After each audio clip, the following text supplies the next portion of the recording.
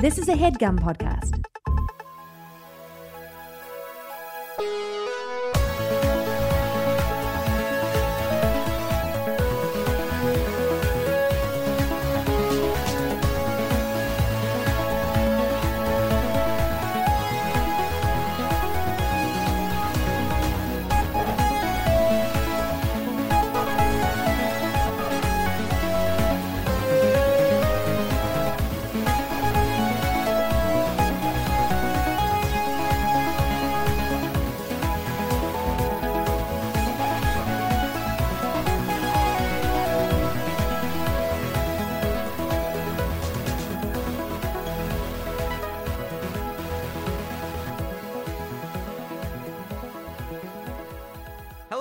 And welcome to another edition of MELR0210, a We Hate Movies sideshow.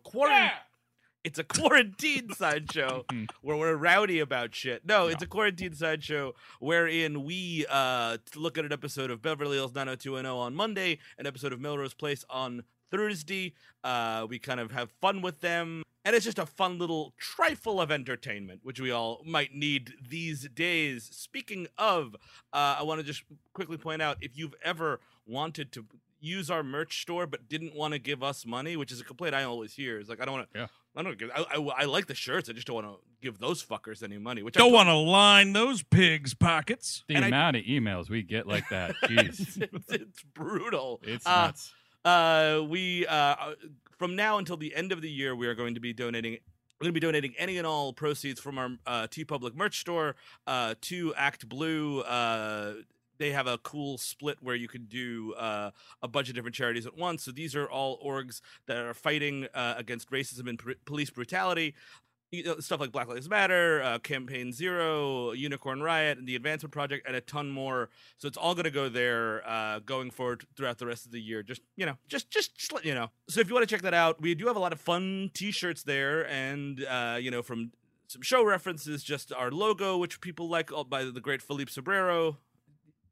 The Monkey Brains Pizza. Thank you. Or Monkey Meat. I don't know if it's Monkey Brains specifically. No, it's Monkey Pizza. Yeah, I mean, there's a ton of fun T-shirt ideas. You can get masks, I think, now even. Like this, you can get masks. The thing I do appreciate about the mask, by the way, I thought it was a little gauche at first, but TeePublic is donating a large portion of every mask sale to COVID relief. Oh, cool. Yeah, so it's not...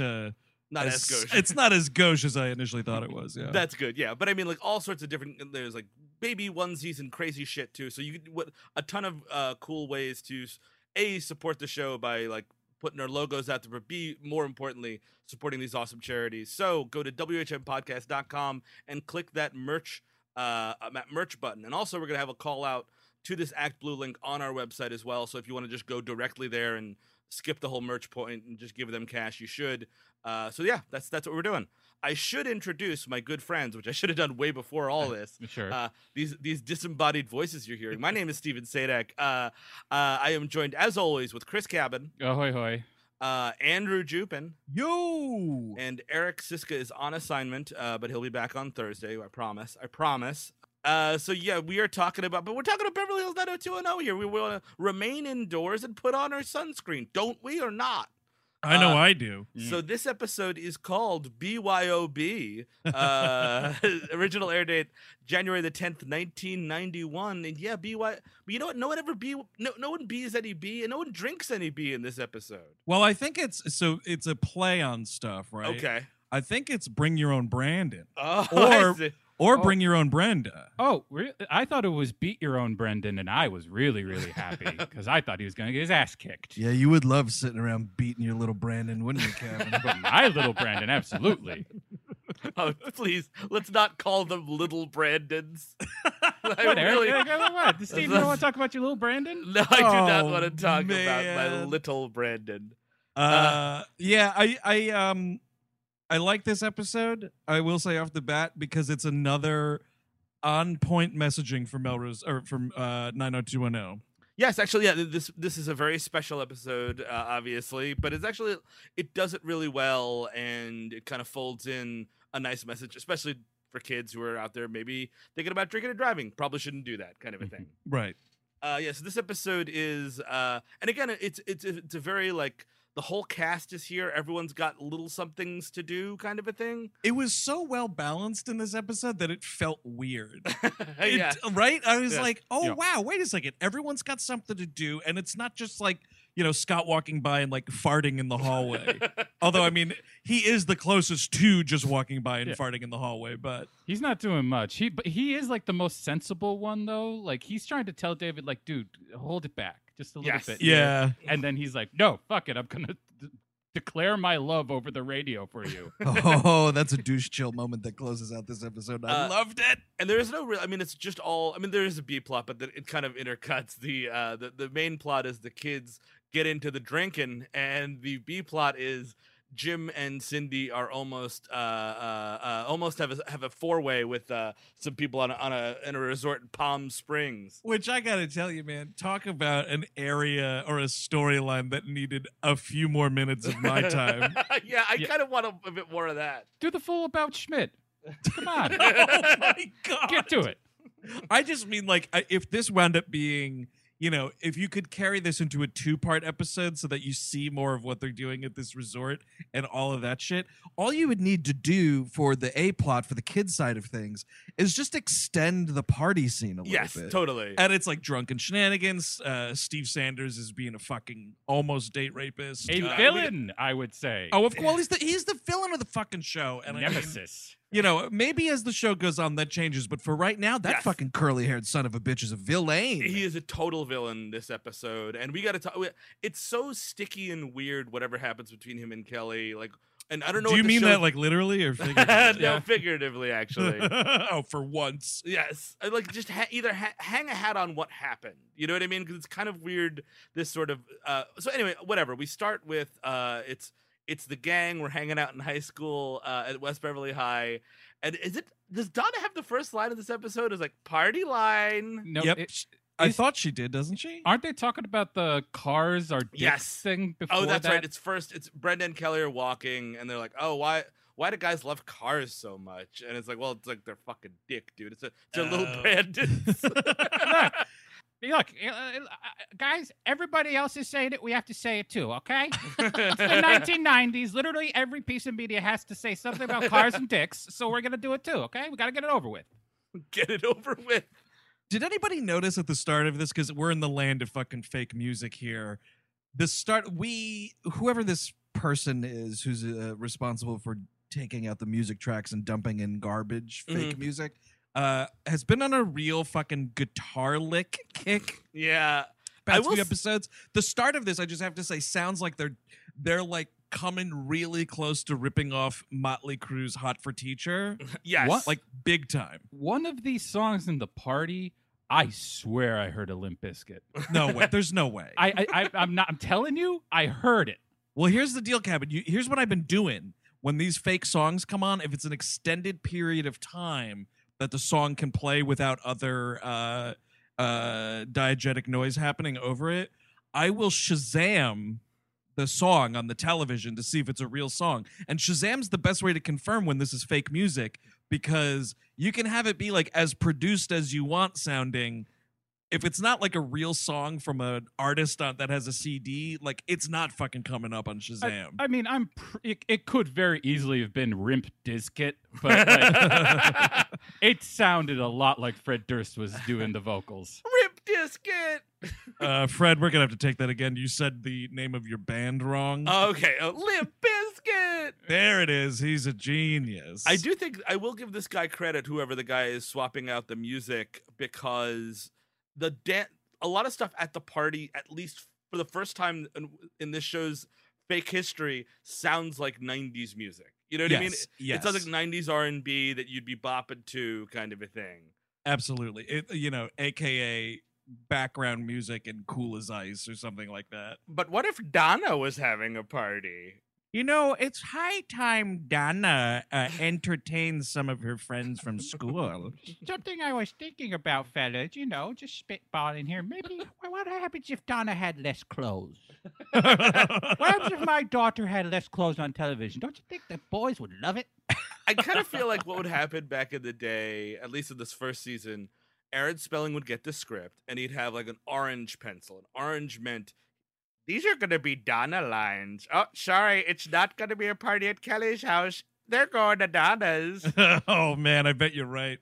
Oh, fuck. Old man Spelling just gave me his new notes. I have to make all of Dylan's fucking lines Donna's lines now. Well, I already gave you a head start. Both of their names start with D, motherfucker. Get to it. Thank you, Aaron. Thank you. There is a fucking abhorrently disgusting line in this scene. I couldn't even believe it. So they're talking about they're gonna have this party at Donna's house or whatever, and Kelly's like, "Oh, Brenda, you should bring Dylan." Oh yeah, oh Dylan, come to the party. Yeah, blah blah blah. And somewhere in there, Kelly Taylor just goes, "Just make sure you change the sheets in the guest house." Yeah, and I was like, "Oh man!" He's gonna be slinging webs, dude. He's gonna take out and show her his little Brandon. But what? But the craziest part though is I was like, Little "Wait a B. minute." Are you changing the sheets before That's or after? That's a great question. Yeah, well, you don't want Mom Musk on your fucking sheets when you're having sex with your high school boyfriend, do you? That's true. Yeah, you probably don't Yeah, want to smell like Donna's mom. and take those sheets with you when you leave. Definitely. After that, hot 3 minutes of action. But she does say later on that it was like 15 minutes of fun, lifetime of regret, or something like that. Dude, that's But that's what sorry, Kelly says about fucking Steve Sanders at Donna's party. Jesus. So everyone's going to this party, or they want to go to this party, but she's like, I don't know, I'm gonna have to get my brother to drive me. I also love Dylan doesn't want to go to the party because he's too fucking cool. He's just like, I don't really do parties, Bren. I'm better one-on-one. And I was like, God damn it, this guy is awesome. And it also introduces this element that happens that's throughout this at least the early part of the series when Dylan is this kind of a character.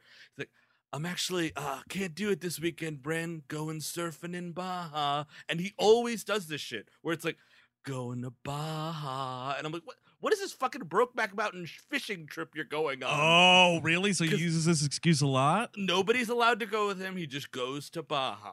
That's all I'm saying. Now, I'm curious because, as we learn at the end of this episode, spoiler alert, Dylan also doesn't like parties because Dylan's an alcoholic. And Dylan is going to a high school AA meeting, I guess. We'll get to that when we get to that. This is a very weird thing. Yes, it is. It's also weird because last week this wasn't his character. You know what I mean? Like literally last week he's drinking, and I mean like maybe he was breaking sobriety, which that obviously can happen, but it's never referenced there. You know what I mean? It just seems like he's a guy that drinks or a teenager that drinks. Oh, I can explain that. What happened was we gave Donna's lines to Dylan in the last episode. Donna was drinking. She is Now- a drinker. I'm not gonna knock them for that because you don't start a television show knowing every facet of your characters that you're developing. Like it it doesn't happen. But my point I was trying to make was maybe it's a thing where he's saying that to her because he really just doesn't want to be around booze. Oh, gotcha. So anytime he's, I'm going to Baja. Because like he's kind of down at first because she's like talking about just hanging out, and he's like, "Oh yeah, okay, that sounds great." Yeah. And then she's like, "Donna's having a party," and he's like, maybe I'm going to Baja. It's only when he thinks he's going to Pound Town that he really, really thinks that it's a fun idea. Maybe I would love if they cut like it's Donna's party, and then she's like, Brenda says some line like, I just wish Dylan was here, but I hope he's enjoying his surfing trip to Baja. And you just cut to the hotel, and it's fucking Luke Perry just playing Sega Genesis. He's throwing like cards into a hat. Yes.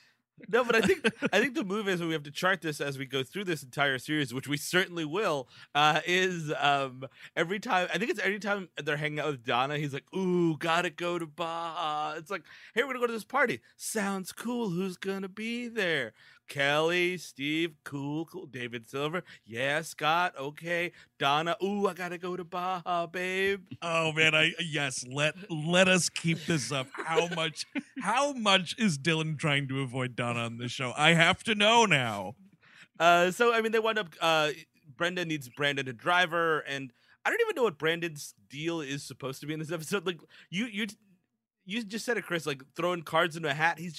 It's Friday night. He's a high school kid, and he's just throwing a basketball around in his bed. And she's like, "Oh, let's go to this cool party where our friends are going to be." He's like, nah, Bran, can't make it happen. I'm like, why? What else are you doing tonight? Well, you also don't really understand entirely what his deal with alcohol is. Yes. Because, like, he's very adamant when they get to this party about, like, no, Steve, I'm the DD, I'm not drinking, blah, blah, blah. And the end of the episode, Cindy makes some reference about, like, well, Brandon, you've always hated drinking ever since the whatever the fuck at Lake whatever. Yes. And I'm like, so what was that whole thing Oh, about? It was a real white wine spritzer thing, whatever that, like, that, it was some lame thing, and he got way overworked about it. I could just smell it on him. So you're saying you think it's a thing where, like, Jim or Cindy was wasted and he was uncomfortable with it versus, like, he, like, snuck some wine coolers at the lake and got fucked up? I think he had a sip of a white wine spritzer and then did something stupid that everybody else forgets. Well, she says even, ever since you threw up at Lake whatever. So Right. Oh. Yeah. He The got puking blasted. is mentioned. Yeah. Yes. Okay. So then he maybe drank a whole white wine spritzer. So, and she's like, come on, Brandon, I'll be your best friend, blah, blah, blah. And the grossest, again, it's her in his bed. And she starts, like, kissing his cheek, like, 1,000 times. And it's like, why? Why? Well, because you know what, man? Like, they're twins and she's just kissing her cheek. I guess so, man. I don't know. It's weird. Don't get me wrong. It's just like, I see my sisters now, and I give them, like, kiss hello, kiss goodbye. That's kind of where we're at. You know what I mean? In high school, we were not kissing cousin, twin, sister, whatever. No. I mean, last episode, I wasn't on it, but I did watch most of it by accident and nearly gave myself a heart attack. But you saw Brenda just, again, waltzing in mid-shower, mind you, to what she thought was Brandon. Right. And it's Dylan. Yeah. Oh, so right. she- When and then- she was looking at Dylan's little Brandon. Yeah, she saw his little B. There's like, Little B. Oh, man. Meanwhile, Jim Walsh is polishing his little Brandon, Dude, because he's ready to. He is planning on having sex next weekend, which I love. Absolutely. Dude, I gotta tell you right now, you can kind of, it's fun with television shows when you can pinpoint things that characters are doing off screen, but you definitely know that they did them because you know the character. I'm telling you right now, the second it was like, oh, Jim, yeah, we're having the big fucking annual accountants conference in where are they? Palm Springs. Yeah, Palm Springs at that big resort we were talking about. Yeah. You can bring the missus. It'll be great. It's a 4-day thing. He immediately fucking shaved his balls. He fucking trimmed up down there, dude. There was some serious housekeeping afoot. I gotta say, looking at this guy's chest, shaving those balls must take an hour and a half. Absolutely, dude. It looks like a fucking dead dog down there afterwards. Just that fucking pile of fluff on the towel. Hey, Cindy, could you bring the weed whacker in? It's time. You know what it is? You remember it was, I think it was the pilot. They used it for I believe the intro of the show later on or something. But the pilot of the show, Malcolm in the Middle, had the gag where Jane Kasmerick is shaving Bryan Cranston in the kitchen, Yes. and it's all falling onto the newspaper. Like, that's what's going on in the Walsh house. It's like, well, Cindy, I'm trimming my balls again.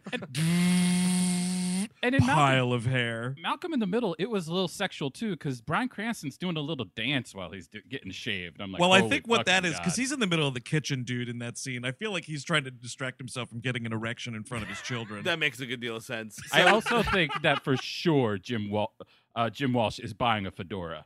It's the right age for it. He's going through some stuff. Glenn is just a couple weeks past. Yeah, he still is having an occasional dream about Glenn here and there, waking up with his fists clenched. So they're excited. He's like, oh, there's just something about being at a hotel and blah, blah, blah. And he goes, it really turns me on. But you know what it's kind of great because what he specifies turns him on in this instance is staying in a hotel room where they put chocolate mints on your pillow and there's do not disturb signs. So I was like, okay, Jim, you can apparently get horny at the Four Seasons or at a fucking Days Inn, dude.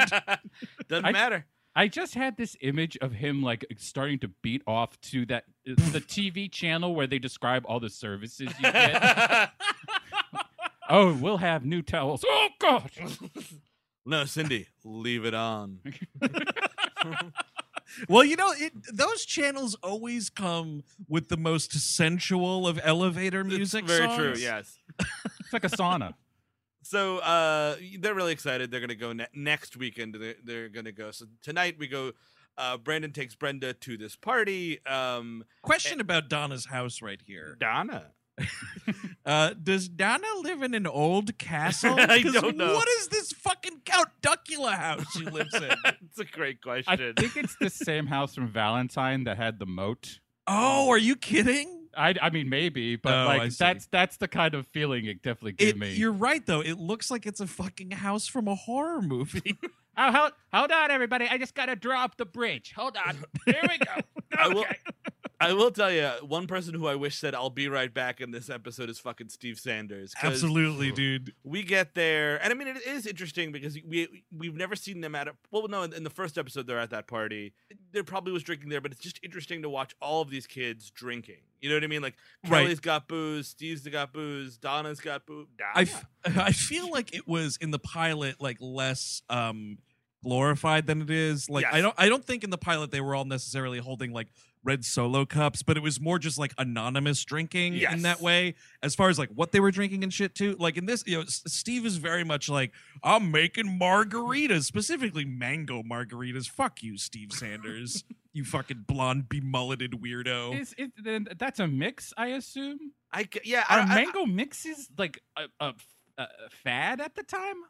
I mean, there's always been like multiple flavors for margaritas and stuff. You don't really see. I mean, there's a huge bottle of what looks like fucking Cointreau or something like that. That was the only like liquor bottle that you see him using, and then everything else is like he's just got the blender going and it's orange. But then there's also like lime margaritas floating around. Some people have. I kind of want to see Steve Sanders, in his fucking weird spaceship house, and he's making a margarita, and then there's a couple of hippies outside of his house. Get that shit box off my street! He would be that fucking rich LA person to fucking yell at somebody at the end of a cul-de-sac. Absolutely. So whatever. Brandon's like, hey man, no margarita for me. I don't drink, and like that's totally cool. You know what I mean? Like, and That's where it ends. and If you're not a monster, that's where it ends. like, I started drinking when I was like 17, but like I went to a lot of parties where I didn't drink. I'm just smoking pot, but like, you know what I mean? People would offer me beer, and I'd be like, no man, I'm cool. Right. And I mean, Cabin and I think both were fortunate enough that we ran in such a circle where if you were at a party and it was like, nah, I don't want any. There wasn't what happens to Brandon here. Yeah. I mean, I'm not saying like peer pressure isn't real. Like, it Oh, most for sure, certainly yeah. is. We just lucked out in the sense that it was like either like, nah, I'm driving, or like, nah, I don't want any, and that was the fucking end of the discussion. We never had a fucking Steve Sanders making fun of us kind of a thing. Yeah, the guys who did do it were a little bit more clever about it. Like they were trying to make a joke out of it and like trying to play around with you a bit. But like Steve Sanders, like, holy fuck, you don't drink, you're a pussy. And there's this other guy hanging out with Donna. We got to talk about this guy. What the fuck? Paul Ben Shapiro. Oh God, Ben Shapiro with the Bane serum. I don't think I've ever seen that little turd not behind that fake desk of his. Oh no, he's like 3.5 feet tall. Yeah, he's not. Is he really? Yeah, he's a mouse. God, mouse.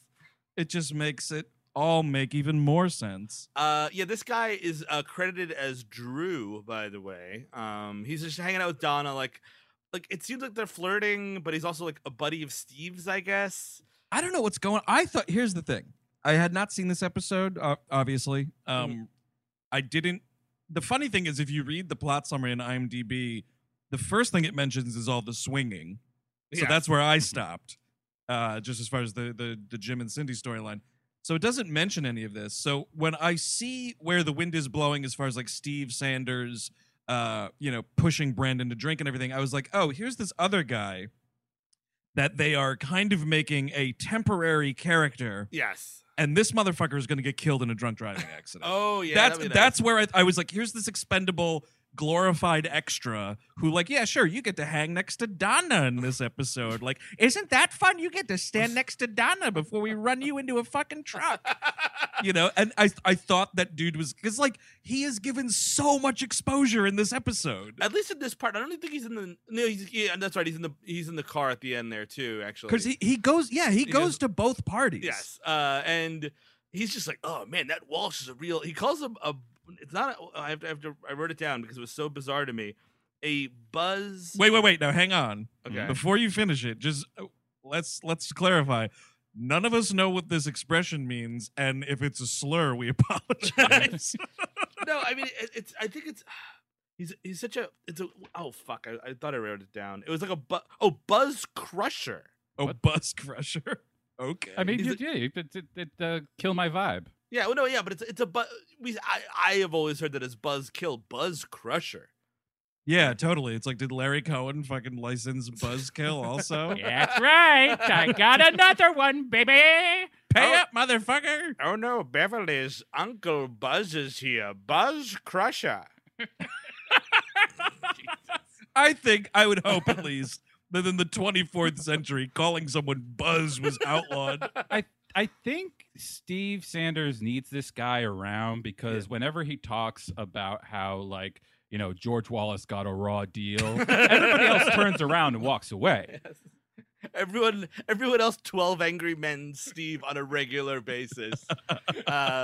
But so yeah, this guy's like, oh, he's a real Buzz Crusher, man. That sucks. He's like, no, don't worry about it. Hey, Brandon, I'll make you a virgin margarita. And he spikes it like a fucking dickhead. If here's the thing, if any of you guys ever did this to me, we're no longer friends. Absolutely. It's totally shitty. Like, you don't do this to people. Also, like, I know enough about Steve Sanders, at least season 1 Steve Sanders. It's a real, if I put my drink down, I'm not picking it back up. Also, I'm not taking anything that man prepared for me one way or another. Unless I'm watching his fucking busy little fingers make that entire cocktail. I don't even know, even with that. I mean, he's hit monster bingo already. This is one stamp too many. Like, I didn't need this one. So he goes up to Brandon, and even Brandon's like, hey man, that's a virgin one, right? He's like, yeah, sure, don't worry about it. Like, he has to, like, that's even one more step too farther. So he starts drinking it. Whatever. I'm sorry though, the way that he says it, and oh fuck, it was because he says to, like, he's trying to confirm that it's a virgin. Oh, here's what it is. He gives him one, it's spiked, right? Yeah. When he gives him the second one, Steve, he says to him, like, oh, hey, Steve, this is from the virgin pitcher, right? And all that Steve responds with is, it's the same as the last one I gave you. Yeah. And that reaction that he gives right there, and then other guy is kind of like the Salacious Crumb, like, like, if that happened, like, in an exchange with me, I'd be like, oh, so you spiked the last one and you spiked this one. Okay, got it. You're a fucking scumbag. Brandon, relax. I just slipped you a Mickey. Come on. It's like Mickey Mouse, right, Brandon? He's not a bad guy. Come on and drive drunk. So he does actually call Steve out. He's like, wait, what the hell does that mean? And he's like, you spiked my drink, right? And he's like, yeah, come on, relax, Brandon. It's a party. It was just a stupid joke. And he gets into, like, sensitive Steve here. He's like, I'm really sorry, Brandon. It's like, fuck off. That's how you know this dude is a fucking sociopath. Exactly. Man. The way he turns that shit on and off like that, Exactly. It's bone chilling. And everyone is, like, staring at Brandon, and he's like, you know, all right, fine, I'm having margaritas. It's pretty good. And he drinks it. You know, so now he's just drinking at a party, which happens.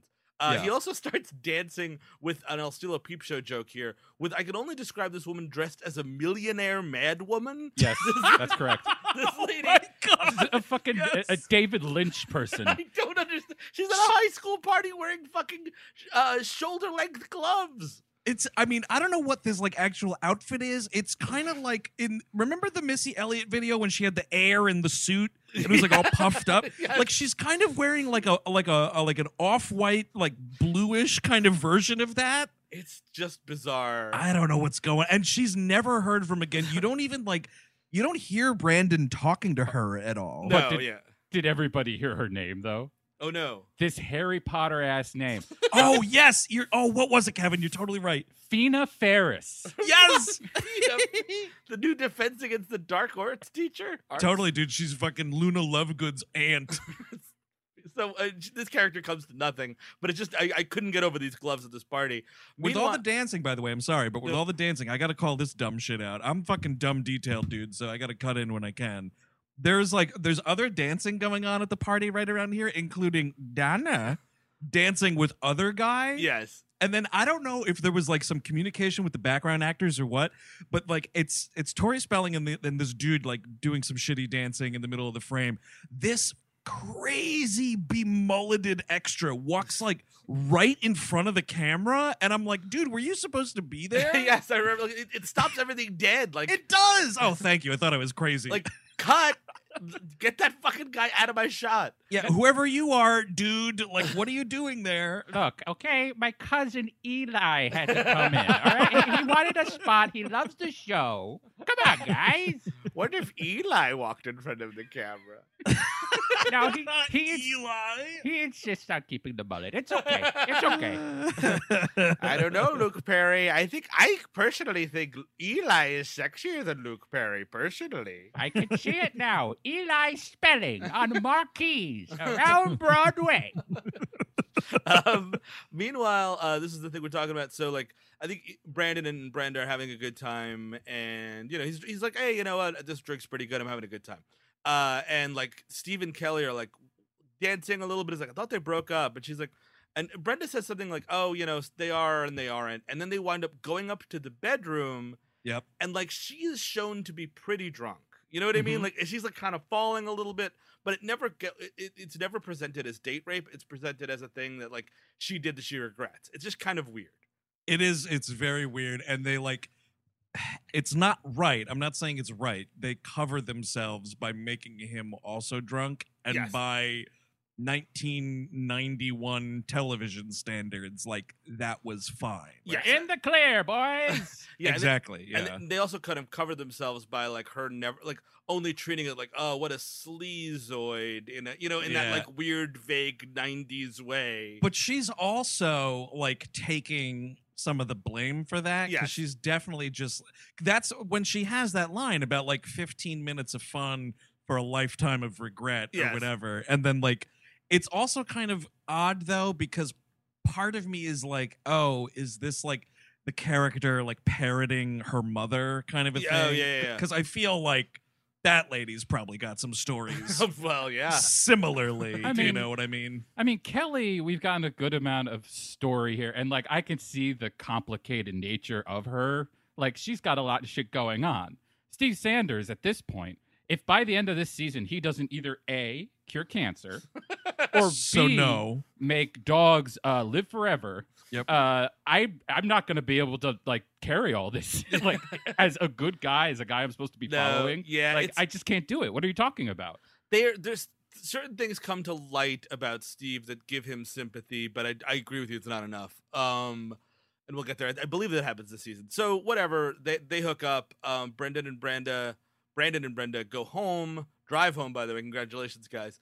And they kind of pull in, and they're not drunk; they're just kind of tipsy. And here's the move, and they're like, "Oh man, let's straighten up. Mom's definitely reading that book she's always reading when she's waiting up for us." And Brandon has the right move. He just goes. She's like, "Oh, how was the party?" And he's like, zone. I'm gonna hit the sack." Goes Yep. right up to bed. You need to keep 6 feet of distance, guys. It's social distancing for pretending you're not drunk in front of your parents. You It's cannot for- get close. Absolutely, dude. But it's for everything like that. Have you been out smoking cigarettes? Mhm.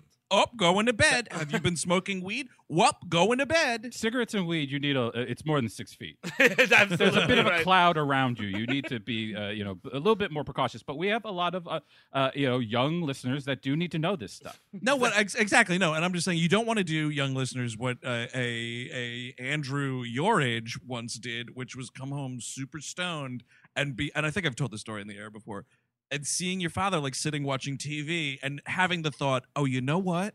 If I just went to bed, he's gonna think I'm stoned. Oh no! So I'm gonna sit down and watch this John Wayne movie with him and pretend like everything's cool. And you cut to me 10 minutes later, like, hey, Dad. So what's McHugh doing right here? This stagecoach. Also, it does not assist you in your charade that your father is a 30 years on the job narcotics officer. Yeah, he knew it was up. Oh, absolutely. But so Brenda makes the mistake. She's like, "All right, good night, Mom," and she gives her like a kiss on the cheek, and it's like, Yep. That's. And she immediately knows. Cindy goes upstairs and she's like, "Jim, Brenda had alcohol on her breath." Dude, Jim. I love her Jim right here because it's like Eckhouse has fallen asleep to the television being on, and she stares. It's like, I don't know. Carol Potter just gives this fucking delivery of this, which is hilarious. She like stares at him like almost as if she's trying to wake him up by staring through his soul. And when that doesn't work, she just goes, "Jim," like louder than she should, knowing she's trying to wake him up. Oh, it's great. And he's like semi-hard because he's thinking about on the hotel ironing board that he gets to look at later.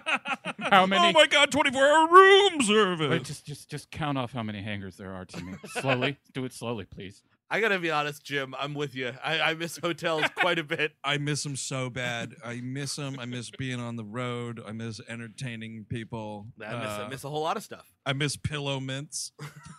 So he's like, "Oh, we'll talk about it in the morning." The next day, they confront Brenda right before they're going to some tennis match or what the fuck they're gonna do, and With matching sweaters, you fucking losers. and she's just like, I had a sip of a drink, sorry. And it's kind of amazing how Brenda gets away with this shit. She's just like, "Sorry," and like walks away, and it's like, not in my house, man. She definitely uses the one lousy sip. Yes. And then they bring in Brandon, and they're like, "Was Brenda drinking last night?" And he's like, "Yeah, maybe she had a drink, but it's totally fun and cool." And my favorite part is Jim Walsh goes up to him and he's like, this epitomizes what Jim and Cindy think about Brandon and Brenda, because he goes up to him and he's like, "Well, we're gonna be going away next weekend, and we want you to keep better tabs on your sister." I'm like, you hate this girl, and Brandon fucking walks on water. Hey, Brandon, we don't feel like being parents like at all. Could you do it for us, please? You're the good one. And Brenda sees him and she's like, "You owe me one because, I didn't rat you out, blah, blah, blah." Even though he totally narked on her a little bit more than he should have.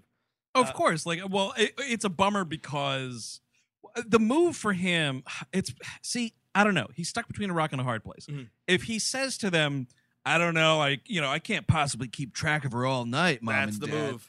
No, but it's not, though, because they can use that against him and be like, "What do you mean you weren't looking after your sister? What's the matter with you?" Dude, if Brandon fucking says the sky is red, they're like, "Oh, it's a red sky. Oh, Brandon said so."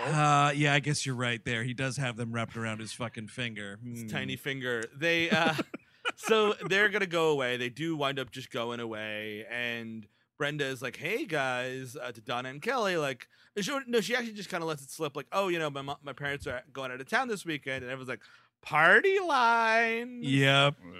And this is like, man, I'm proud to say I never had a party at my house when my parents went out of town, which also, frankly, did not happen that often. But like the whole notion of like, "Well, you have to do this now, Brenda," like is so fucking shitty.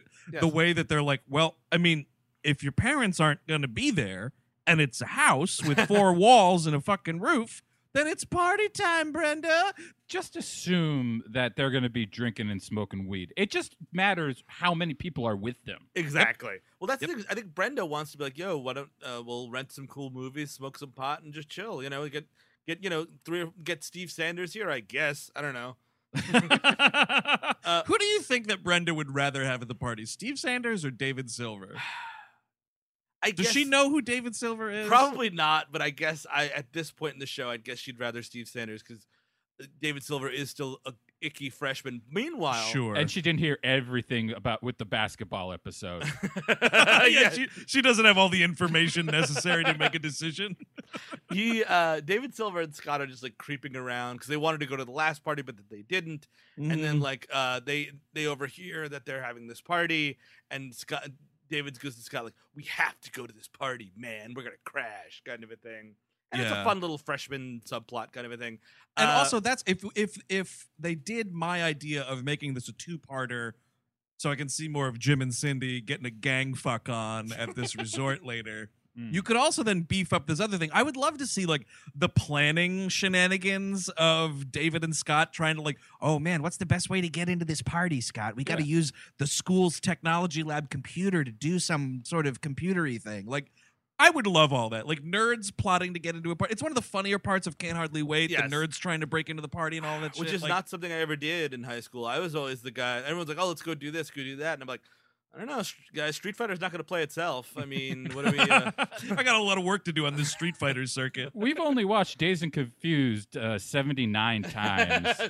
Maybe 80 will be the breaking point. Kind of whatever. We got to. Dylan is. Let's just cut to the party. Fuck it. But although we do go to Palm Springs with Jim and Cindy. Yeah, we got to cover them once they get to this room because it's really something. Jim is fully hard. Yes. And he's Dude, this guy's had a boner since they pulled into the parking lot. And I mean, he's like, when they get up there, he is 2 minutes from saying, Cindy, you get ready for 2 minutes of missionary bliss. Oh, man. You don't think Jim Walsh is a hey Cindy, I didn't take it out for air kind of guy? No, he doesn't strike me as such. He's not a romantic in that way, Chris Cavan. He doesn't seem like a dom to me. I'll be honest with you. Well, there is the great. So Cindy, it's a hotel. We're supposed to do piss play. That's the point. That's the great thing. You don't have to worry about it. It's not our bed, Cindy. Cindy, you didn't bring any ropes. You didn't bring the sex swing. You didn't bring the lube. I don't know what you were thinking. There is a great, like, he runs into this, he jumps out of this bed like he's fucking Kevin McAllister. Yes. It's so funny. And she's like, oh, how's the bed? And he's like, well, why don't you come here and fucking try it out yourself? And she gets into bed. And then, dude, there is just straight fucking open mouth kissing Yes. in this scene. Loved it. And then she gets up. She's super horny about hotel accoutrement as well. Of course. Because she gets out of bed and he's like, whoa, where are you going? What about my boner? And she's like, no, Jim, the do not disturb sign. And like runs to put it on the fucking door. No, Jim. The air conditioner. It's programmable. Oh my God. Oh, temperature control. Oh. Christ. Oh, fuck. The But shower is different than mine. God damn it. Oh my God, it's a rain shower. I'm with you, Jim Walsh. Yeah, no, it's fucking. Me being in a different shower in the year 2020, we'll see, but I'm really hoping for it. We meet also very important in this scene. God. Their sexy shenanigans are interrupted by two of the rudest freaks I've ever seen anywhere. Trudy and Bob from Houston, Texas. And it's an adjoining room situation, and I guess the door is broken or something because it must be. It must be fucking broken with the way that these two assholes keep getting into their room. Because the first time it's just like, oh, hey. They're more like Southern. Like, oh, hey, y'all. How's it going? Oh, yeah. She is a fucking grotesque Southern cartoon. Oh, hey, y'all. We just got done filming a John Waters movie in Baltimore. We decided to come Palm Springs. Oh, yeah. Bob ate shit in the last one. I mean, what else can I say? Divine is divine. But they're like, oh, hey, look, and he's like, oh, hey, Jim boy, I'm Bob from whatever part of the accounts. I've been waiting to meet you, boy. And he's like, oh, I think they do actually use. They say the Houston office. Got it.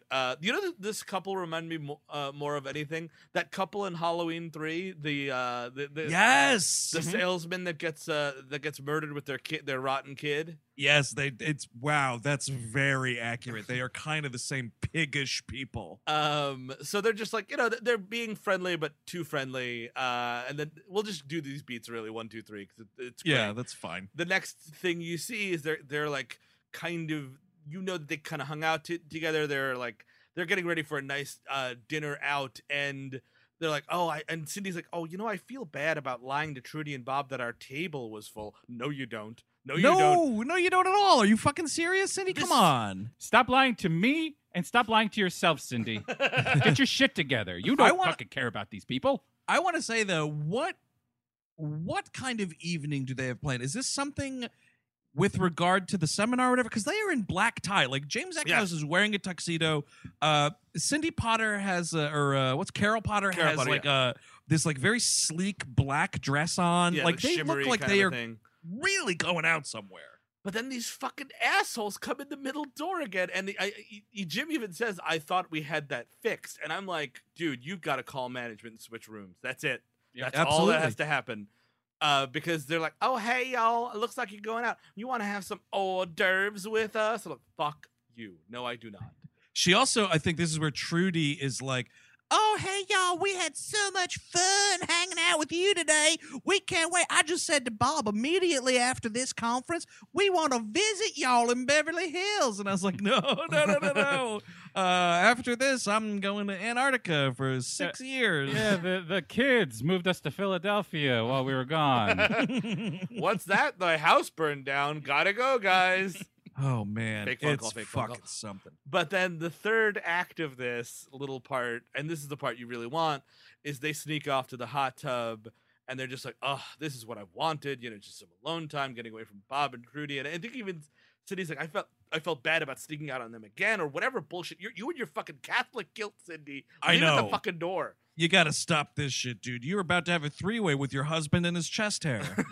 Yeah, dude. James Eckhouse in topless in this fucking tub. It is something else. It's glorious, dude. It is just straight up glorious. There's no other way to describe it. I feel like Teen Wolf had more skin showing. Well, James, you take the front, I'll take the back. Wait, no, is this his chest hair? Yeah. Having a threesome with his... Got it. Jim, don't you dare put that razor near me. Don't you do it. I'll come back much stronger. Jim, I think she's thinking about Glenn, Jim. Oh, she's putting her fingers in me. Oh. Oh, hey, Jim, is that Trudy over there? Oh, what, you don't care? Well, maybe I do, Jim. Maybe I want a little Trudy action. No, Jim, I will not talk to the pubes. They're angry and they're pissed off, and you always buzz them. I'm not topping that. But so Bob and Trudy show up in towel or in robes, and they're like, oh, we found you. Can't believe you guys slipped away from us, you naughties. And she says the word like, oh, and then they're like, oh, we were just getting out of the tub, bye-bye, which is the move anytime like you're in a hot tub at a hotel or a resort or whatever, and somebody else, and not for a threesome, but just to use the hot tub, like, I'm getting up, I'm gone. That's always the move. Yeah. And if you're that person, you're doing that on purpose. Right? Like, you know what I mean? Like, you're removing someone from a hot tub by joining them. Yeah. Oh, absolutely. And that is hot tub culture in a way, where it's like the unwritten law of hot tubs. Also, in this instance, I'm sorry, but again, the instant fail-safe, the perfect ejector seat. I mean, ladies and gentlemen, you're in a hot tub. 5 words, I have to take a shit. 6 words. The golden 6 answer. Words. The golden answer at all times. I'm sorry, Bob and Trudy. There's absolutely no way I can take a shit in this hot tub. And Cindy's like, yep, I got to go watch them. That's what I do. I love scat. Good night. I take notes. Oh, God. But they're like, oh, we were just leaving. Oh, no, you weren't. And she says, I was waiting to play ducky, ducky, goosey, goosey with you all night, Jim. And he's like, wait, what? And they take their towels off, and you see their legs, and Cindy very pointedly says, they're not wearing bathing suits. It's like, yeah, obviously. Yeah, we saw that coming, Cindy. Thank you very much. We cut. And they fuck, obviously, the 4 of them. My question, I asked this to Andrew off air. Chris, what do you think their end game is here? Is it full-on switching, swinging? Are we looking for an orgy? What's going on? I would think it is a switcheroo because she calls Jim out specifically. Yeah, she's got. That seems like she has a hunger for James specifically, which I don't understand. But hey. But then poor Carol Potter has to fuck Bob. Yeah, that's dude. a problem. And Bob, who looks like fucking Butterball the Cenobite, mixed with the dude who gets hit by the car in Office Space. I mean, he's the Simpsons Texan. All you need to know about Bob is he went on to famously play Jerry Falwell in The People vs. Larry Flint. That's what you need to know about Bob, ladies and gentlemen. The key problem with this is that they had hope. See, if you see those two walking around, because they see them first. Yeah. And they're like, oh, maybe they won't see us. I'm like, no. You know what's going to happen. Get out now, and you have a good reason for leaving. And also, you got to put fucking water on this fire immediately once they're like, oh, hey, y'all. No, sorry, no, that's great. We're not going to hang out with you. Bye. Good night. It all starts from when they barged, because the gag both times with the hotel room door is Jim and Cindy are about to get intimate, and the second they start kissing or necking or whatever, they fucking burst through the door. Because the first time is when they're on the bed, they're about to get it on. Cindy goes to put the D&D sign on the door, and they fucking walk in. And then the second time is when they're in the tuxes, or he's in the tux, she's in the nice dress, and she starts like kissing his neck. And that's when they come in again. They're like, "Oh, we've got Dom Perignon, and the vintage is 1985, y'all. Let's fucking do it." No. Like both of those times, you just have to be like, I'm sorry. You cannot just walk into this hotel room. Mm-hmm. Yeah, so, You can't do that. Sorry. Oh, I have a call from my son, Brandon. He's going to tell me about the shit he's taking. So that's kind of an awkward, humorous subplot. But the real plot is the party that's going on. By the way, Brandon, previously, Andrea had come up to him and was like, "Hey, Brandon, what are you doing? It's Friday night. I've got these theater tickets." And he's like, "I would never do that with you." But he's like, "Oh, but I'm having this party. It's more Brenda's thing, but you can come along if you want." And she's like, "Oh my God. Okay, so if I take the number 12 bus from the theater, transfer at Melrose, it'll only take me 4.5 hours to get to his house." Okay. Ah, shit, that's not going to work. It's going to take too long. Okay, I will take all of my grandmother's grocery money for next week and spend it on a cab to get from the theater to the Walsh house. I can do that. That's too cold-hearted. I couldn't do that. No, what I'll do is I'll go there, and then I'll sleep on the street. Is what I'll do. I'll sleep on the street overnight, and then maybe the next morning, Brendan will bless me with a ride. Oh, my God. Also, Hey, Andrew, what's that tent for? Nothing. Oh, jeez. I couldn't figure out what exactly she was asking him to go to, because the way she starts it off first is she's like, "Hey, Brendan," now you got me doing a cabin. "Hey, Brandon, I have 2 tickets to there's a New York comedy show that's playing in town on tour or whatever." And I was like, "What? Like a fucking improv show? Like, what are you talking?" And then she's like, later in that very same conversation, she refers to them as, she's like, "I have theater tickets." Yeah. And I was like, well, which is it? I think it's a New York comedy, like a Broadway comedy. Okay. It's poorly written. Did Larry Cohen fucking copyright Broadway also?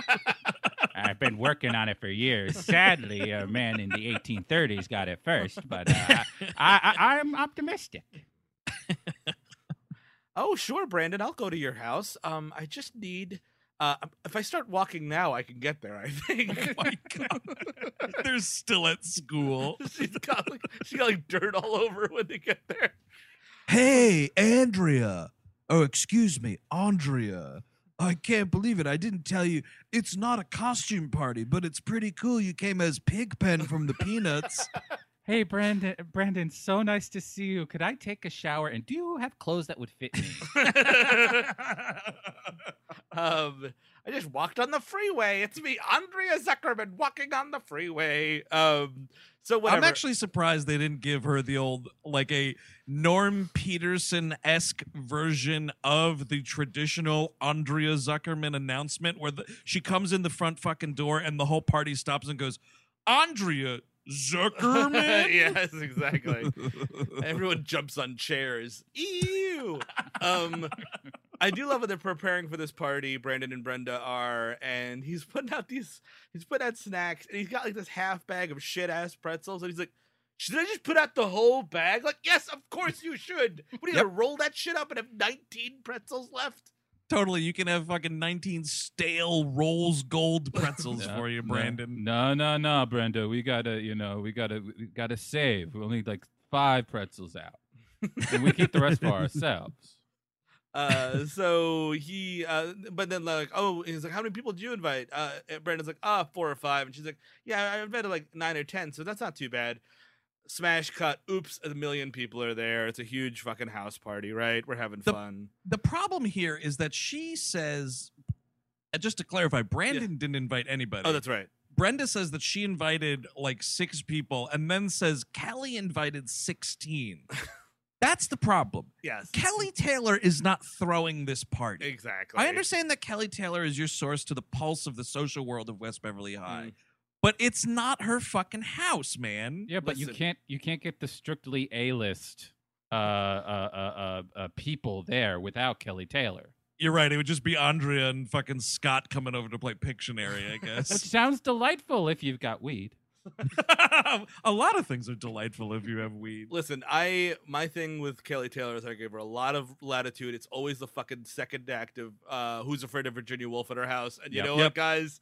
Let that lady have her life. No, I understand, dude. And in this episode specifically, because she says it twice, once to Steve Sanders, I think, and once to Brenda, or maybe both times to Brenda, where, oh yeah, I think it is both times to Brenda, because she's like, Kelly, your mom drinks. Why would you drink? Or something like that. And her line, very troublesome line, she's like, Brenda, my mother drinks. I sip. Yeah. And you're like, that is the first step towards Troubletown, friend. Yeah, I mean, in a couple of months, you're going to be in the same Iceman cometh scenario as your mother. You'll be talking about how all your mistakes were just the way to get here, or whatever the fuck she says in that episode. So it's a huge party.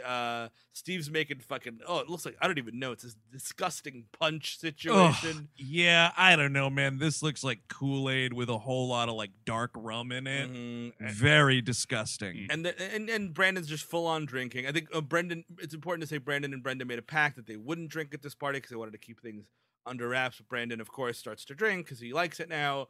And that's kind of the thing. He's kind of going overboard. Dylan shows up in an amazing... All right, question. Because Dylan shows up wearing this amazing silver shirt that looks like he's in fucking Space Mutiny, which I really enjoy. Mm-hmm. Yeah.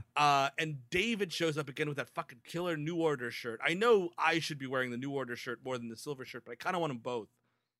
Are you asking which one you should buy today? No, I think... I'm asking which Steve, one you guys would rather have. Oh. Would rather see you wear? Oh, no, for you to have.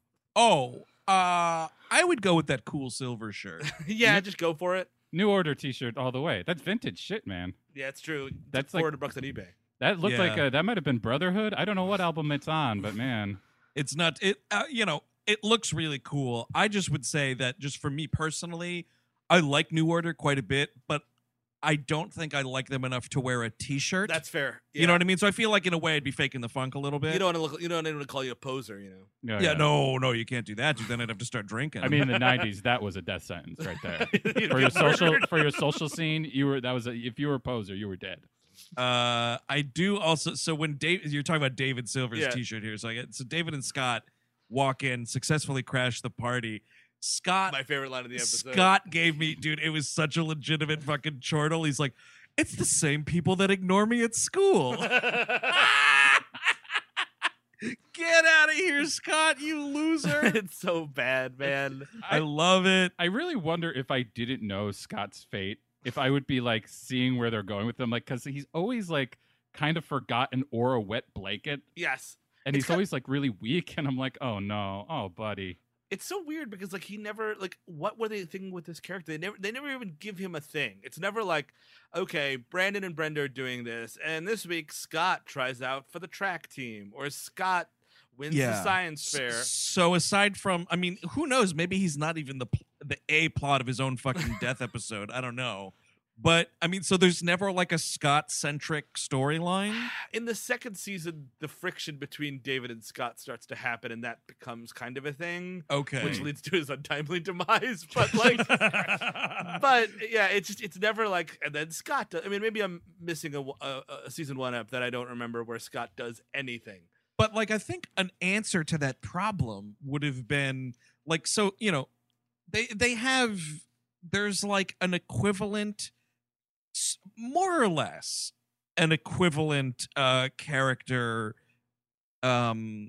represented in each gender, right? So like Andrea is the nerd girl. Mm-hmm. Scott they should have leaned more into Scott is like an openly nerd guy. Yes. Then like, you know, just due to the way you write these things, like they could get together at some point. Like that's a thing. That would make sense. And again, like, yeah, because he's just kind of geeky and awkward, and it's uncomfortable to look at. It would be, well, you could even pick up what's that girl that had a crush on Brandon that then talk to him? The freshman girl, yeah. Lucy, something like that? Yeah. Like, just have her come back. Like, Yeah, oh, that's true. Yeah, I totally forgot about it. Like he gets a little like acknowledgement from a pretty girl, in and then that maybe episode, David yeah. gets jealous or whatever. You know, Yeah. that's an Sure. episode, sure. A Millhouse Bart situation, of course. Exactly. Oh, and it would be fucking awesome, dude. What happens is they get in a massive fight in the radio station booth, and they are on the air. Yeah, that sort of happens a couple times. Oh, I think at least once. Excellent. And whatever. So they wind up. Brandon's getting wasted. Dylan is clearly uncomfortable. The cops show up. Dylan and Brenda have to. Brenda's like, "I'll take care of it." And he goes, "Don't have a cow, man," and I want to throw up. Yeah, that sucked. Dylan's like, "Dude, if they smell you, they're gonna bust this party out. Let me and Brenda handle it." And they do. They just are like, "Oh yeah, we're just like." I do like Dylan says, "Sorry, my cousin here. It's her birthday and all. She wanted me to pump up the volume a little bit." Yep.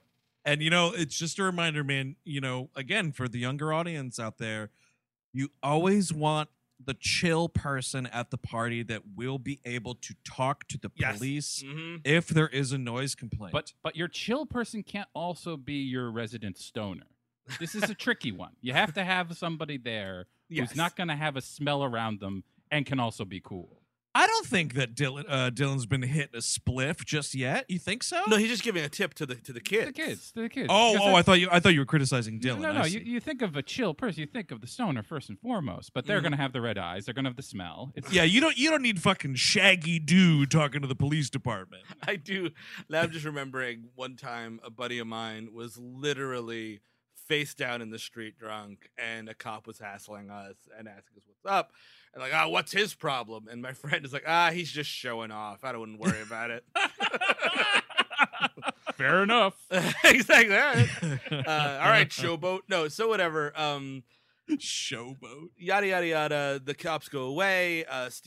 Andrea shows up, and Brandon asks her to Oh. dance. And like she's totally like he offers her the drink. She's like, "Oh my god, this is the worst drink I ever had in my life." So Andrea's a little cool. She's not immediately like, "Oh my god, there's drinking at this party," kind of a And thing. yes, thank you for bringing that up, because I really appreciated that they did not make her a stuck-up teetotaler in that way. Because Yes. it's like, listen, guys, this character profile can only take so much. Exactly. You know what I mean? You got to give her fucking something. She took 8 buses to get here and 10 buses to get back. Actually, yeah, and she got fucking grifted on some bad improv show or some shit. I was genuinely waiting for when Brandon says, "Do you want to dance?" I wanted like all the noise to fade out in the back and her just to stare at him and say, "What? What did you say? Would you like to dance? A synth score. Kiss me under the wax." Oh yeah, dude, totally. A little Sixpence Nun comes on. I oh like yeah. it. Yeah, dude. Maybe it happened, but no, it's too early. So they're dancing. He kisses her awkwardly, Oh, and she kind of is like, "Whoa, hold on." And he's like, "What? I'm just dancing, having a good time." And she's like, "Listen, and she's obviously like into it, but like understands. Like, I don't want you to. She even says something to the effect of like, "You're only kissing me because you're drunk." And he's like, "Whatever, man. I'm trying to have a good time." yeah. It's like, And she's you're right, Andrea, and and he's like, "Oh, you're lost, baby." Yeah, it's like, oh, poor fucking Andrea. And then she's like, "Well, I'm leaving. Do you know if the 12 bus run that's a mile away runs now?" Or Brenda, do you have a sleeping bag anywhere around here? Oh my god. Hey, Brenda, listen, I know that your parents are out of town. I'm not going to touch the bed. I will sleep on the floor of their bedroom. I will sleep on your mother's hope chest. I know this is a long stretch. Did you used to have a dog and have a bed for it and didn't get rid of the bed when the dog died? Because I would take that as well. Brenda, I will sleep in a dog's bed. I live 19 miles away and it's midnight. I have no idea what to do. Los Angeles has almost no public transportation, Brenda. I am desperate. I don't want to get away from it. There's another throwaway fucking hilarious Scott and David exchange that happens right here. Because David spies Kelly Taylor from across the way and has some line because he's it's already been announced, that he's got a crush on her. Sure. That we had that nice moment a couple weeks ago where he gives the videotape of the fashion show over to her and so on. But he's like, oh, Scott, look, there's Kelly Taylor. Like, oh my God, doesn't she look like Christy Turlington? Christy Brinkley. Oh, Christy Brinkley, yeah, excuse me. And then Scott goes, yeah, but you're no Billy Joel. And I was like, wait, like fucking Darth Vader Billy Joel? What are you talking about? But actually at this point, the Stephen Kelly thing kind of comes to a head. He's like, hey, you want a drink? She's like, no, I don't want a drink. You want me to fuck you in the... She's like, I don't want whatever happened last weekend to happen again and again. I'm like, what happened last weekend? Yeah. But she's like really... pissed off at him, and to get back at him and make him jealous, or just to make him feel like shit, she goes to dance with David Silver, and he's as hard as a rock the entire time. And thank God this kid did not wear sweatpants to the party. That's all I have to say. Also, though, really quickly, another Scott thing. I'm just going through my Scott notes here. In that same exchange, after he says, you're no Billy Joel, God damn, this kid sucks. He's basically telling David that he wants to go home. He's like, David, we can only stay for so long because I want to make it home in time for the creature feature that's on TV. And I was like, dude, Scott, you are so helpless, dude. You are so helpless. Sorry, Team Scott. Like, honestly. Yeah, this would be me at a party. Like, oh, guys, that VHS of Heat isn't gonna watch itself. Yeah, I'd be drinking. Hey, David, why don't we steal a bottle or two and then we go watch the creature feature? Well, see, okay, that's a good compromise, Yeah. Chris Cabin. I actually remember we did this a couple times at Purchase. We'd walk into a house party that wasn't ours and fucking take a bunch of booze and leave. That's the move. I do love. While he's dancing, and this is a David flaw because he's a good dancer and it's great. And this is a problem I never had. But I feel like and this isn't a fragile masculinity thing. But I feel like for any gender, you never want to outdance your dance partner this much. You know what I mean? Like you want to kind of keep in the range. You're totally correct. But there's also another issue at play here, and that is Kelly compliments him on his dancing.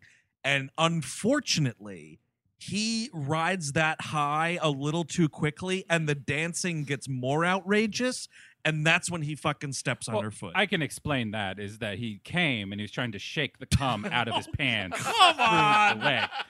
And therefore, he just got out of control. Kevin, I mean, I don't know, man, but are you shaking cum out of your pants? What is the viscosity there? Not today. You dropping pellets, pal, or what? Totally. What is going on, dude? Oh, you got fucking Dippin' Dots coming out of there? Look, he's in an emergency. He doesn't know what to do. What is he just you fucking keep it as is until you go home or can go to the bathroom. I think that's asking a little too much of David. He's got his dream girl here. I mean, I guess so. I've also never accidentally orgasmed in my pants, so... I do, for a fact, when they're watching the creature feature later, David excuses himself to go to the bathroom, and then it's like, you're such a good dancer. You're such a good dancer. You're such a good dancer. I'm a good dancer! Because he fucking knows that his best buddy in the world, Scott, will be glued to Return of the Creature from the Black Lagoon. He can go in the other room and psych himself up. This is so scary. David, you're missing the scary part. David, the leopard man is on. Oh my God. It's 67 minutes of atmospheric terror, David. You're such a good dancer. I'm such a good dancer. Whatever. They're getting drunk. They run out of booze, and it turns into the fucking end of Donnie Darko because we gotta get more booze. Which again, at this point, even Dylan goes up to Brendan's like, "Hey man, maybe you want to drink some coffee? You want to chill out a little bit?" He's like, "No, I'm okay." And it's like, and Brenda's like, I'm giving this party another hour, and then we're calling it. But he's like, "We're getting more booze." So Steve, him, and the other guy take 2 cars, which is crazy. Well, it's so fucking dumb because they're not trying to go use a fake ID. Steve is very much like, I'm going to go to my house and steal a bunch of my parents' alcohol, my mother's alcohol, because that's the whole, rich kid thing. Donna says the same thing of, drink whatever you want. They're not going to notice. Yeah. Should I get a half pound of cocaine or a quarter pound? Quarter pound. Staring at his mom's closet. But then they're like, all right, Steve's like, all right, Brandon, me and other guy here are going to go to my house and steal my mom's liquor. You're going to go to the store and get a bunch of munchies. Oh, the munchies. Dude, And I mean, like, drunk driving is stupid no matter what. It's totally indefensible behavior. dumb as donkey dick, dude. But the dumbest thing is to fucking kill someone because you were trying to get fucking munchies, you idiot. Dude, and I gotta say, there's another thing here that I had real issue with. As much as I love this character, and I'm still loving him after this mistake. Everybody makes mistakes, you guys. But the beef I have here in this scene is the way this scene starts is, Steve, what you mentioned. It's Brenda and Dylan outside, and she's talking about, like, I got to get people out of here, and they're trying to figure out, like, what time they're going to do it. And Dylan kind of has this playful line of, like, I'll do it for a fee, ha ha ha, girlfriend, or whatever. Yeah, sure. And they see the both of them pull out the driveway right here. Oh, right. And I was expecting Dylan, and Brenda, for Christ's sakes, to, like, run out, be like, whoa, whoa, whoa, whoa, whoa, what is going on here? Exactly. And I was preparing myself for a scene where we're going to argue with a drunk person to not drunk drive. And instead, it's like, hey, is that Brandon? Yeah. Where's he going? And I mean, obviously Brandon is fully responsible for everything, but, like, you see that shit going down, man. You gotta fucking run down the driveway. Absolutely. And it's not like Brandon is holding this in. He's acting. This is where maybe Jason Priestley's acting maybe finds its boundaries, because he's acting like a guy who says he got drunk on Pepsi. Yes. It's way overacting, like way overdo. And, like, even when he's drunk driving, it's like he's John McClane getting through Central Park. Well, it's this not is like the thing. he's trying to like focus or anything like that. He's just a maniac. The stunt driving in this scene is a little outrageous. It's stunt driving, so we should start wrapping this up. But he runs into a truck and T-bones a truck. Yeah, he T-bones a truck, and it's huge. He goes to jail. Jim and Cindy in the middle of the night. My favorite line of the episode actually is they're, like, in the bed not having sex, and she's like, "Do you want to try again?" And he's like, "I can't. Every time I close my eyes, I see Trudy." It's kind of a weird way to put that. But then they got a phone call that Brandon was in a car accident. It's Brenda calling from a police station that Brandon was in a car accident. He's okay, but he's actually been arrested. So they go, and again, Brandon kind of gets it off light here. You know what I mean? Like he's full on, in a cell, freaking out a little bit. And obviously Jim and Cindy are just happy that he's okay, so they give him a huge hug and all that stuff. But no tongue lashing yet. When we go back home and he's at the party and the house is a wreck, they start yelling right at Brenda. Isn't it amazing? It's yeah. I mean, part of that you can say is, like, they're just relieved that their kid is alive. Sure. Because Cindy does have some line about, like, oh, I'm so scared, blah blah blah blah blah, and Jim is like, a parent's worst nightmare is, having to, like, outlive their kid and identify their kid or whatever it is, and he's trying to say, like, hey, look, it sucks. Brandon is okay. We can go from there. Like, that's where they're starting out from. But I feel like a tongue lashing would happen, like, in the car on the way home. But they turn on a dime once she sees Brenda cleaning that wine stain off the floor. Well, they don't give you any sense that that's what's going to happen in the car. Like, they definitely don't. They give him a warm hug, and they're like, "Oh God, Brendan, oh God, fucking damn it, I love you so much. I fucking hate Brenda, but I fucking love you so much. We're gonna work through this, okay? Once I get home, I'm gonna yell the shit out of Brenda. But, like, I hope you're okay, baby. I hope you're okay." And that's what they do. They're screaming at her about, like, "Oh, how are we ever supposed to trust you kids again?" And this is when Brandon kind of breaks down. He's like, he's like, this guy spiked my drink tonight. I didn't know what I was doing, and blah blah blah blah. And Brenda's like, he lied, and which is horseshit. Because later on, she confronts him. She's like, "Why did you lie to mom and dad?" I'm like, "Yeah, of course you do that. You're trying to get out of any trouble you can. Like, whatever." Yeah, no, exactly. The problem though is, like, you expect a show like this to then have that come to light, and it's like, oh, you lied about that to us, kind of a thing. It doesn't. I think only for the sake of the fact that it's a 46-minute television show. Sure. And you got to end it at some point. Speaking of ending it, whatever. We're running long here today. Brandon and Dylan. Brandon's working at the Peach Pit. Like, they suspended my license. Blah blah blah. Right now I'm so pissed off at my parents because they hold me to this crazy standard. I want to go get drunk just to show them that I can. I got just the place, man. And they go back to school, and there is an AA meeting in the school for teens.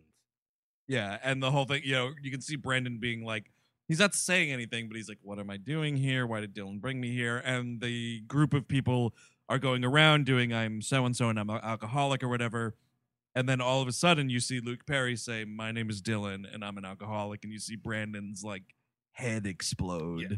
So, but here's my question: with this group, are they all going to Beverly High? It's a great. Well, I mean, like Because if so, then there's no anonymous about it. Everybody knows everybody.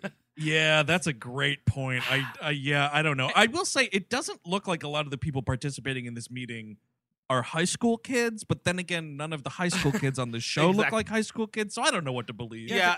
They all look freshman college, so I think they're fucking from Beverly. Yeah, and also it's possible where I mean AA meetings just happen in all sorts of places. You know what I mean? Not necessarily everyone's going to that high Sure. school. It's just coming from wherever. Right. But yeah, it is odd. And again, like with this show, always you're like, is that kid supposed to be 19 or 48? Like, is it? Yep. Because he could play either. So that's kind of it. Dylan drops Brandon off. They have a moment, and it's just sort of like, and I misremembered this episode. I always thought that Brandon thinks he's an alcoholic because of this happened and starts going to meetings. No, he just sort of learns like, okay, I got to watch myself here, yada yada. Right. Just like Dylan is giving him a wake up call. The question I have though is the scene where it's Brandon is cleaning up, like closing the peach pit, and I promise this won't take long, but it's like after hours, whatever. And I love that Dylan walks out of the back of the peach pit, like to announce himself. So he's coming through the back door, walked through the kitchen, and now he's here. But another question though, like, where is Nat? He didn't get paid because he's an extra, so they were like, or a guest star, and they're like, we spent too much money on Bob and Trudy. Yeah, exactly. It's one of those situations where it doesn't quite make sense because I'm like, I don't know that you'd necessarily be trusted just yet to close the place yourself. I mean, maybe I'm wrong. I don't know. It's just weird you don't see Joe E. Tata around. I mean, I think Dylan dropped off, this weekly skag, and the Nat's in back having fun, and now he comes back right through. He's getting another one of them there deep tissue massages. I think this was the vital importance thing from last week that Dylan's dad had. Yes. Is a Oh, skag sure. deal gone wrong? Got it. God. I do. Yeah. I mean, I feel like every week Joe E. Tata showed up to the lot, like with a hat in hand, wearing like coveralls, like he's an Okie. Like, you got anything for me this week? You kids going to the peach pit this week or what? No? Okay. I can't help you this week, Joe. Come back next week. Come back. We'll get you something next week. Why don't? But I read the script. You're going to my character's No, restaurant. you know what? Here, Joe. Here's $5. Why don't you get yourself a meal? Great story idea. The kids learn how to clean a restaurant. I can't help you this week, Joe. Okay, I got nothing for you. We do have a I'm sorry, Joe. We gave all your lines to Donna. Donna's running the peach pit. I'm sorry. Do any of them take over the peach pit, or is it just Tiffany Thiessen later? Tiffany Thiessen shows up and has a stake in the peach. Maybe I feel like Dylan might buy it at some point. I don't remember. I don't remember the finances of that sinking ship. Gotcha. So that I mean, the last line is Brandon comes home from the AA meeting, and it's Jim Walsh, and he's like, Dad. He does actually say like, I lied about how much I had to drink that night. He's like, yeah, I figured. And he's like, how'd you know? He's like, well, I was your age too once. And it's like, well, I guess he's like, and you'll live to make it to my age or something like that. And it's a nice father son. It's a nice exchange. It is. Yeah. And that's our episode this week. We did it all. We did it all for the Nookie. Speaking of Limp Bizkit, Rib Disket, I believe it was called. That's it. Christopher Cabin, any parting shots, or are you still excited to follow this gang of kids through their crazy life? I am. This episode, as you guys said, is very full, and it felt like a full episode of television. I found its a messaging about drug driving a little muddled, but Sure. because he does it in the first thing and nothing happens and he's fine. Yep. I'm really glad I wasn't on last week's episode because I watched about 30 minutes of it, and again, as I said, I almost died. Yeah, you would have dropped dead on the air. There's a lot of Jim Walsh acting like an asshole. So, but if there's less of that going forward, I'm really excited. Andrew, what are you feeling there? This was a super solid episode of this show. It hits all the right notes of like a message thing with, again, not being too preachy about stuff. Like, it makes it so that it feels like it's natural to the progression of the episode, and you're also able to glean a little bit of learning from it, which I thought was really great. I love the fact that it's a party scene, so it's a great opportunity to bring all of your characters into one setting. Yeah. And you're using everybody really nicely. I totally dug this episode, and I'm finding myself more and more falling in love with Beverly Hills 90210. And you'll be excited next week. We found a little something for Joe E. Come on, Joe. Just come on the truck. We got something for you. The good coats are in the back, Joey Tata. Yeah, I mean, obviously, this is one of my favorite episodes. It's just one of the more memorable ones, especially the fucking hot tub scene. Yes, it is an episode where literally everybody has something to do, and I really appreciate that, except for Scott because he never has anything to do but die. That is gonna do it for this week. We've got a ton of great stuff coming this week. Actually, on the main feed, tomorrow we are not doing any more fucking Pirates movies ever again. Nope, absolutely not. We recorded an episode on 2002's Scooby-Doo, and it is fucking 2002-tastic. So you'll really enjoy that. We also, on Patreon last Friday, we dropped No Country for Old Men on our We Love Movies feed. Ton of great stuff on that feed and ton of great stuff on our feed. And just a reminder, anything, check out that merch store. All the money's going to go to great causes if you can. So until Thursday, when I'll be back, we'll be talking about Melrose Place. I have been Steven Sadak. Andrew Jupin. Chris Gabin. Take it easy and remain indoors.